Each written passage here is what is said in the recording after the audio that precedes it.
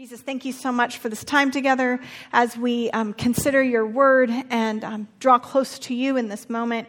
Jesus, would you change our hearts? Would you encourage us? And would you give us hope as we look into next phases and stages here at Spark and in our lives, and mostly in your kingdom, Jesus. We ask all this in your holy name. Amen. Today's message is entitled On the Edge of the Inside. We are looking forward to who Spark has been and also who Spark wants to continue to be. And so as we look at those different things, we're going to continue to grab those core values. And the reason why we grab those core values and we're core values driven is because we see these 5 values lived out in the life and the person and the teachings of Jesus.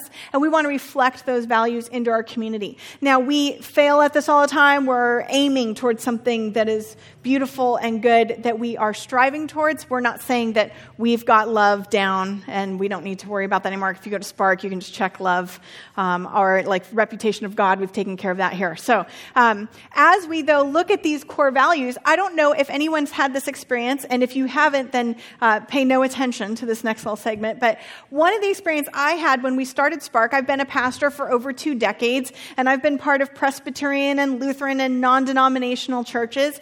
And in those settings, even as I first decided to go into professional ministry, I was 13, I wanted to be a pastor, and all those types of places, I found myself very quickly through a lot of the things that sort of excited me about the person of Jesus and caused my heart to beat for the kingdom. I found myself at odds with some other followers of Jesus where I thought we would like totally jive.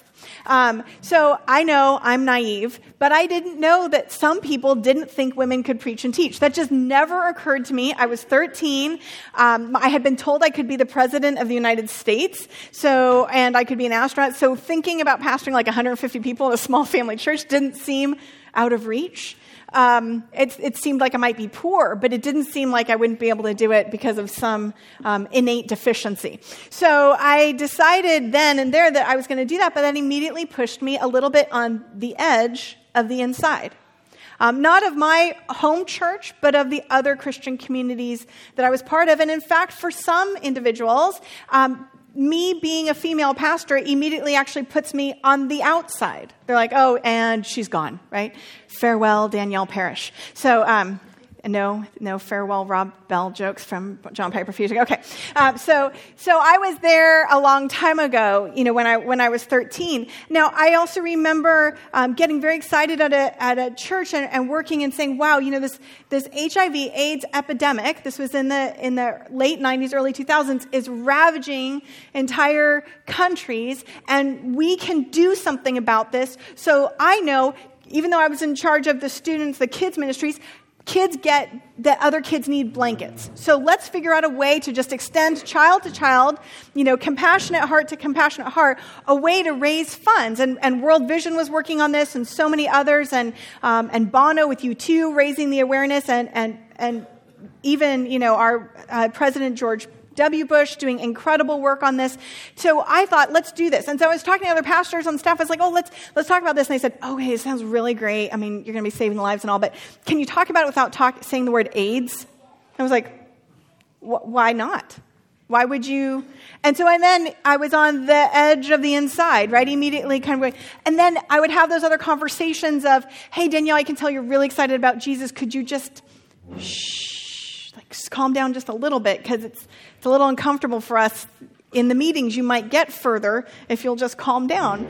Now, by that point in my life, I had so much practice hearing the calm down message that I was able to tell this person gently and lovingly to stop that, and that wasn't going to help me do the big thing that Jesus was asking us to do. So when we started Spark, we immediately got some of that pushback, right? So I would hear first things like, wow, you're going to meet in a synagogue? How so cool. You're going to have that entire synagogue converted to the way of Jesus within 1 year, and it's going to be amazing. It'll be amazing. I was like, shh, what is that? That's not what we're doing. That is the least loving Jesus thing we could do. Like, we're allowed to meet in this space because we're going to honor and respect one another, and we can't, this is not what we are. And so immediately at that point, we're like, oh, well, they're not very interested about converting the Jews, so They must not be an evangelical church. So all of those things, we started finding that that quickly, even one of our board members was told, oh, you have a female pastor, isn't that sort of a red flag? She was like, no, it's a green flag. That's like a green means go, we're going to go. But so are there people here, and you don't have to raise your hand, but just think it, where maybe when you started to tell somebody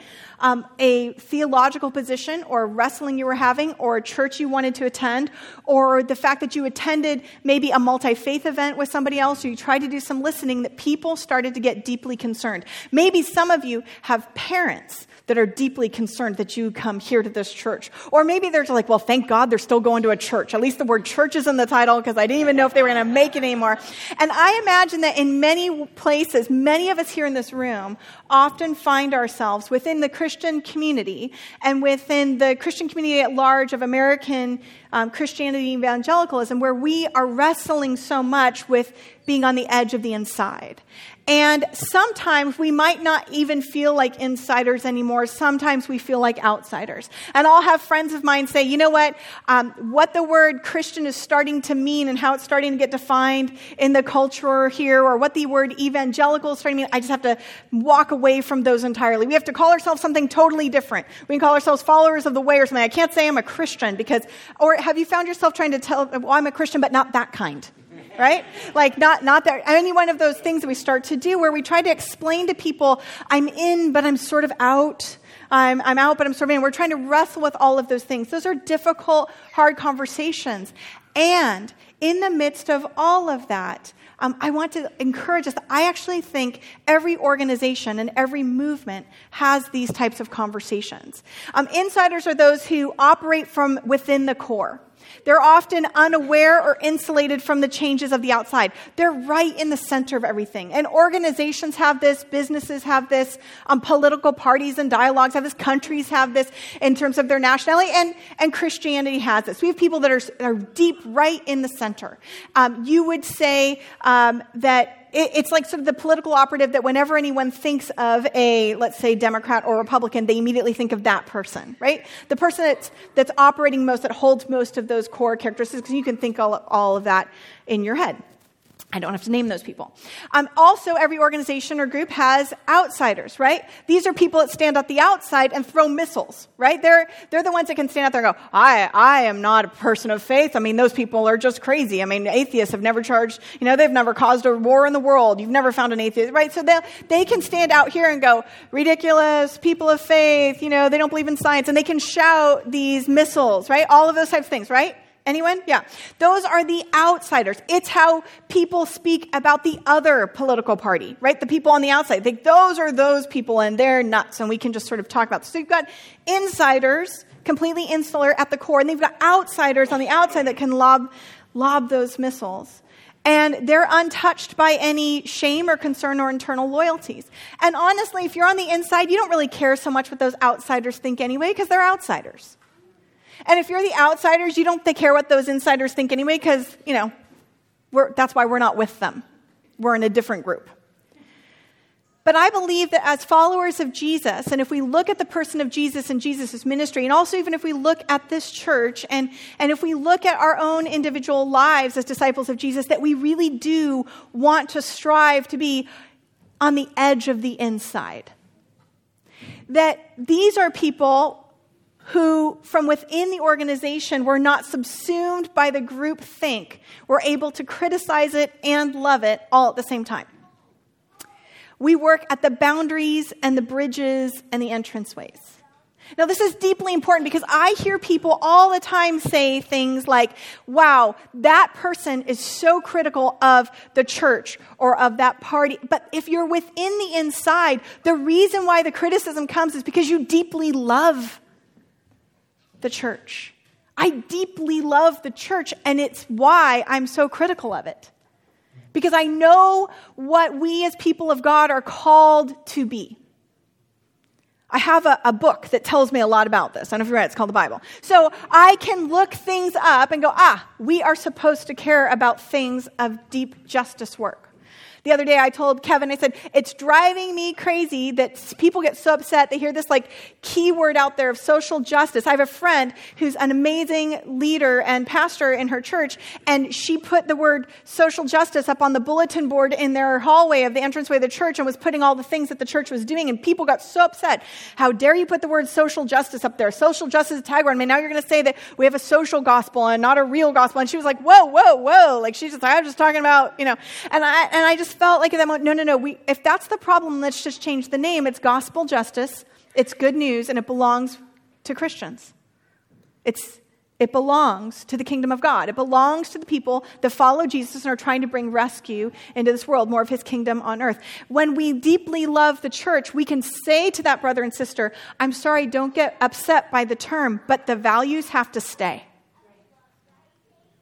The people on the edge of the inside, according to Franciscan father and priest Richard Rohr, people on the edge of the inside are free from its central seductions, but also free to hear its core message in very new and creative ways. It means that we aren't leaving the inside, but we're going to be right here on the edge because we want to hear those true messages of Jesus, the teaching of Jesus that's going to constantly be pushing us, constantly be reaching out to those marginalized. And this is what we see Jesus doing all of the time. And I just want to stop for a second and say so much of Christian theology for near 2,000 years has been Jesus was on the outside. And he looked into that system, that Jewish first century system, he said, bad, right? And he's had this new way. No. That's not how it would have worked. It could not work that way.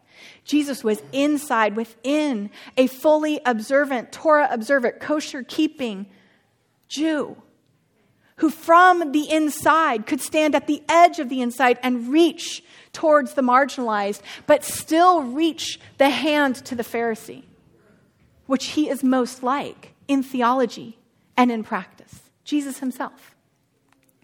This is who our Messiah is.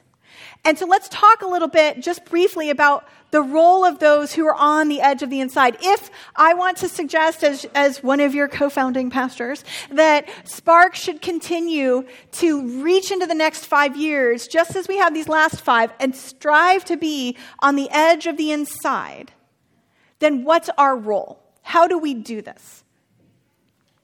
Well, the prophets first were people who are always on the edge of the inside. They are people who speak truth to power. They have the ability to confront and convict, rebuke and reject the king or the powers or the pastors or the priests since the beginning of the monarchy. The prophet reminds the king that his sovereignty is not unlimited but subject to God's justice. And the prophet reminds the people who they are called and who they are called to love.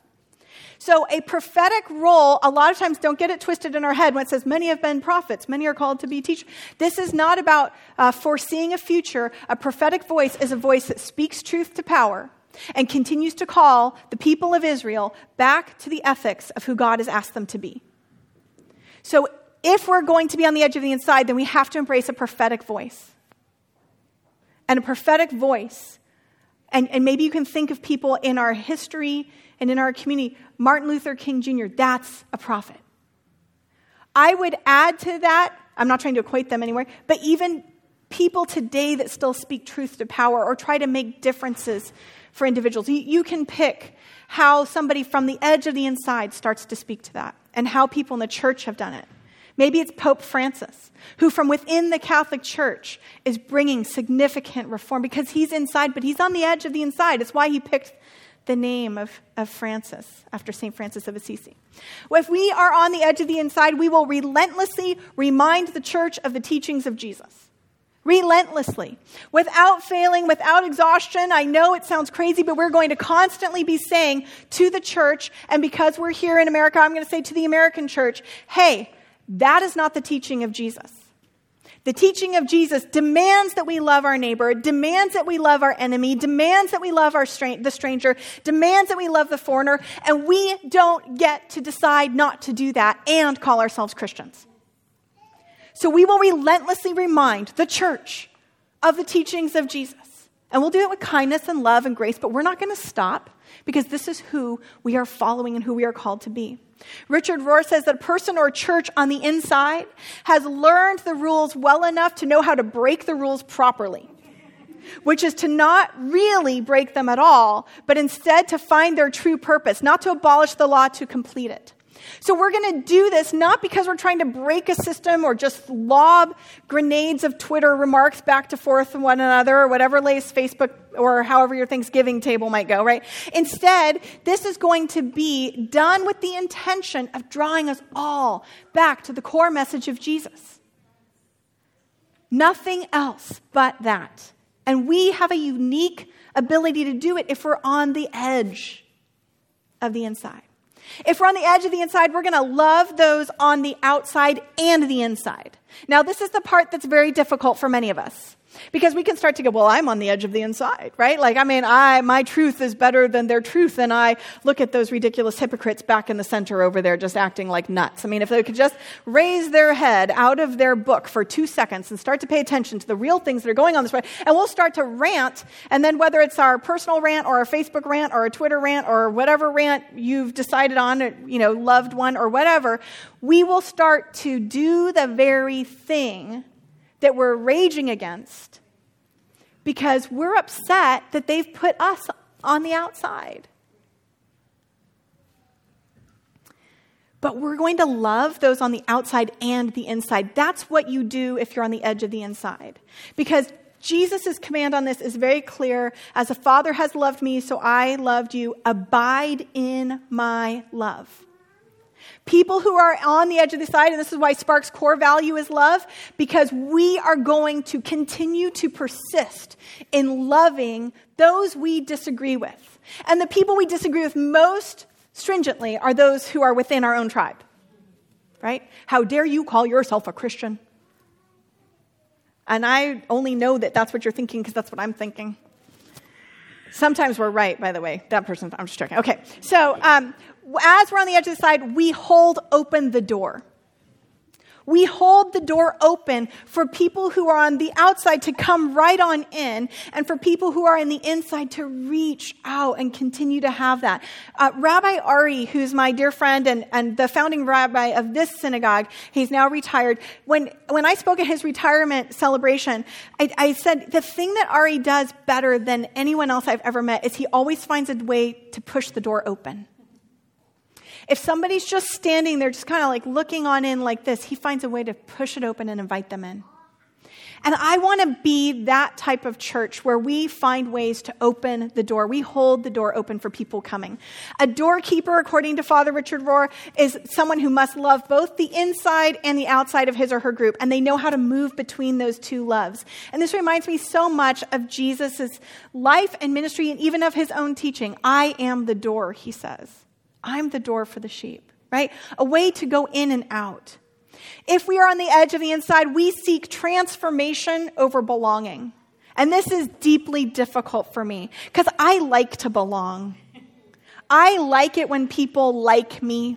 A few weeks ago, I don't know if you remember, the Nashville statement came out, and so many of us were so hurt and disturbed by that. And if you don't know what it is, I can go look it up and whatever. And it seems like, then this week there'll be another statement of who aligns already, who's in with us, who's out with us, and all those things. And I was talking to Ari, and I was saying, hey, did you hear? And it's in the news, and it's so uncomfortable, and I'm upset that people, and we're having this thing. He goes, Danielle, I said, well, they voted me off the island. Ari, they've just voted Spark Church, like right off the island. What's it? And he goes, they didn't want you on the island anyway. And I was like, oh. And then I was thinking, well, you're right. None of those people think women can be in leadership. I started going to listen. I'm like, oh, you're right. And they looked at me and said, Danielle, ISIS doesn't like you either. I was like, oh, you're right. And I'm kind of okay with that. So I need to be okay with the fact that I want to seek transformation over belonging. That I want to be transformed by the person of Jesus Christ. That I don't want to conform any longer to the pattern of this world, but be transformed by the renewing of my mind. I signed up for this Jesus thing because I was promised to be a new creation. I'm presuming that means some transformation is going to happen. So I have agreed already in just being a follower of Jesus that sometimes I won't belong. In fact, many times I won't belong. And I think that's painful for many of us. But there's something exciting in that too. Because yes, there will be doors that close, but there will also be other doors that open. That you couldn't have walked through any other way. Now, in all of that, when, again, those things happen and people want to say, oh, see, look at that crazy wild church over there, I wanted to say that the best criticism of the bad is the practice of the better. So if you see that thing that you don't like in the church and in the American church at large, you don't have to criticize it. Just do better. Just lean into the 5 core values that we're doing here at Spark. Sit down and read your gospel. Lean in. Live differently. That's all we have to do. We just get to lift Jesus higher. We just lift Jesus' love higher. Oppositional energy only creates more of the same. And I just want to say, it's really hard to do this thing because it's easier just to be on the other side throwing the rocks back in. This is not the role of the prophetic role of the church or the person on the edge of the inside. Leadership consultant and guru Seth Godin says this, that the edge is a great place to be. Inside the box is too dark, and outside the box there's no leverage, but on the edge of the box you can get things done. Right? That every time we look back into our church history or the history of our people, we're always looking at those transformational times, which were when people were on the edge of the inside. I mean, for Pete's sake, the Israelites are a people who are on the edge of the inside. But there are some downsides to being on the edge of the inside. You are an easy target. This says, bummer of a birthmark, Hal, right?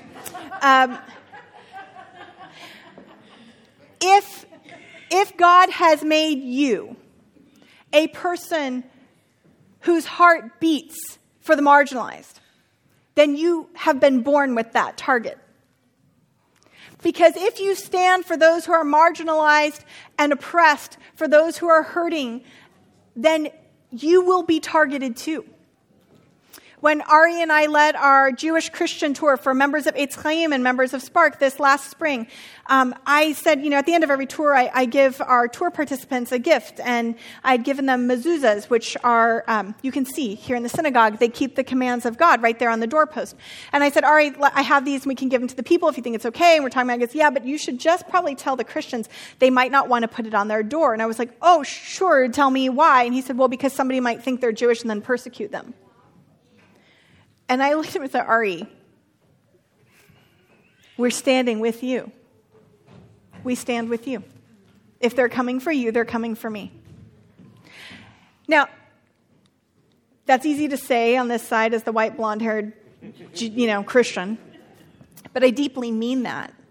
And I mean that here when the synagogue in Charlottesville was targeted, Spark called the synagogue here this week and said, is there anything we can do to help your community feel safe coming to worship on a weekend? Because we're with you. Now, if you and I do that and we show up here and we make sure that under threat, like they were doing in Charlottesville, where people with guns are standing there threatening presence as people are going in and out of the synagogue, threatening to burn down the synagogue, in Charlottesville, a month ago, then you and I are also the target.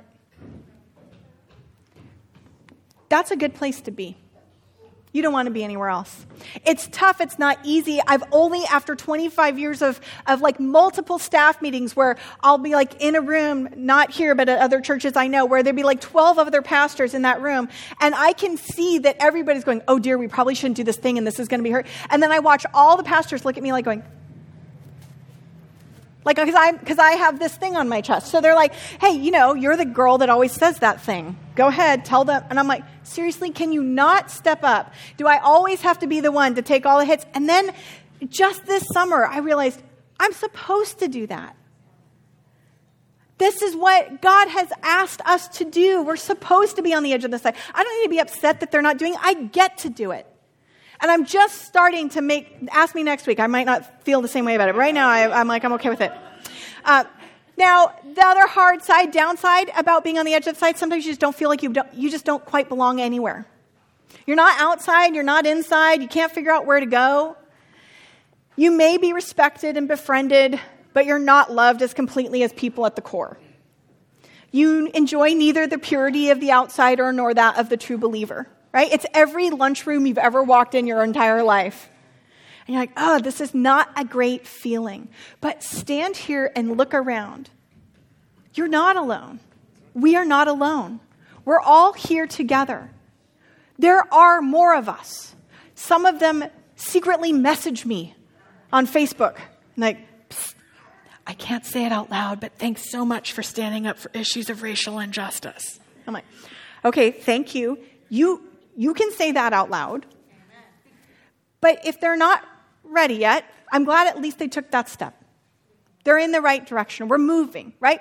I don't have to lob a rock back. I can extend the hand, and we can bring everybody a little bit further along. Now, there's some good news in all of this. Yes, there's difficulty. Yes, it's hard. It's hard to be on the edge. It's hard to be on the fringe of all this, but there's healing in the edges. As Jesus was walking down the road in a place called Capernaum, everyone crowding against him, everyone touching him, he says, "Stop. Someone touched me." "Rabbi, everybody's touching you." And he's crazy again. Let's get him some food, right? No. Power went out of me. I felt it. Now, this woman comes forward. She'd had an issue of blood for 12 years, and she tells why she had touched him and how she had been instantly healed. What did she grab hold of? She touched the edge, the corner, the fringe, the tzitio of his garment. Why? Is it all she could get hold of? Maybe. It's the edge, the literal edge of Jesus' garment, like just enough where she can reach forward. But she's not the only one who tried to do this.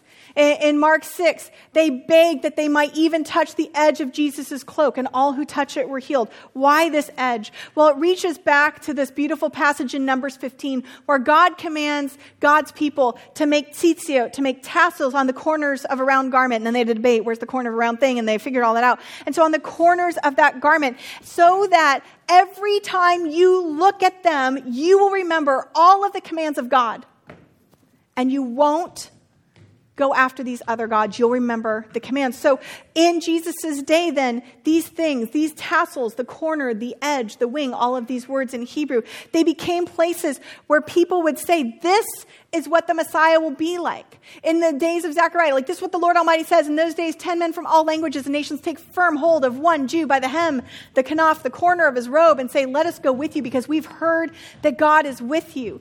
In Malachi 4:2, but you who revere my name, the Son of Righteousness, a messianic term, will rise with healing in its wings, the corners, the kanaf. So this woman, she reaches forward and she grabs the corner because she believes that Jesus is Messiah, that he is the one who's fulfilling all of this. You see, on the edge of the inside does not mean less obedience to God. The edge of the inside does not mean that you and I are discounting God's commands. In fact, quite the opposite. We're so deeply concerned with following the person of Jesus that we are willing to be transformed. We're willing to submit that our understanding is not perfect. We're willing to be humble in our interpretation. We're willing to reach. We're willing to transform and to change. And so this woman reaches and grabs this because she knows there's healing there. On the edge of the inside, there's healing. And isn't that true for so many of us in this room? So many of us in this room have been church refugees, for lack of a better term. We've thought, there's not one place that will let me in. There's not one place that will give voice to the heart that I have for the person of Jesus. There's not one place that I can find that will let me in the state of being that I am. And so we maybe straggled in here. I've had on more than one occasion with different individuals come here the first Sunday, and their first Sunday ever coming to Spark, and they'll say, yeah, hey, I'm just, and they kind of hang back, like, don't make me meet and greet. Don't take my, I don't want to give you my email. No, they're like, Jane Doe, right? That's all you get. So you don't get any more information than that. And in that moment, they've kind of whispered in and said, this is the last church that I'm trying before I leave church entirely. Like, okay, that's a lot of pressure on the pastor on this and everything. Let's just take that off. But it's because we here in this place have found some healing that we can continue to extend to others who feel on the edge of the inside, or maybe outside looking in, or maybe inside and looking with hope towards that edge that's marked by abiding in love in Jesus. This is not easy to do. David Brooks, columnist in the New York Times, in writing about Richard Rohr's discussion about prophetic voices on the edge of the inside, said this: when people are afraid or defensive, they've got no tolerance for that person at the edge of the inside. They want purity, rigid loyalty, and lockstep unity. But now more than ever, we need people, and I would say we need a church who has the courage to live on the edge of the inside, who love their parties and organizations so much that they can critique them as a brother, operate on them from the inside as a friend, and dauntlessly insist that they live up to their truest selves. This is what I want Spark to become. A place where we will constantly insist that the people who claim the name of Jesus live up to the name of Jesus. That the people who claim to be the church, the bride of Christ in this world, that we live up to the reputation of that church. So church, be strong and courageous. Because here together, these last 5 years and in the next going, by the grace of God, we're going to strive to inspire people to live in the way of Jesus, grounded in these 5 values, and we can't wait. Please join us and reach out hands to those on the outside in. Come, build this church with us. Amen.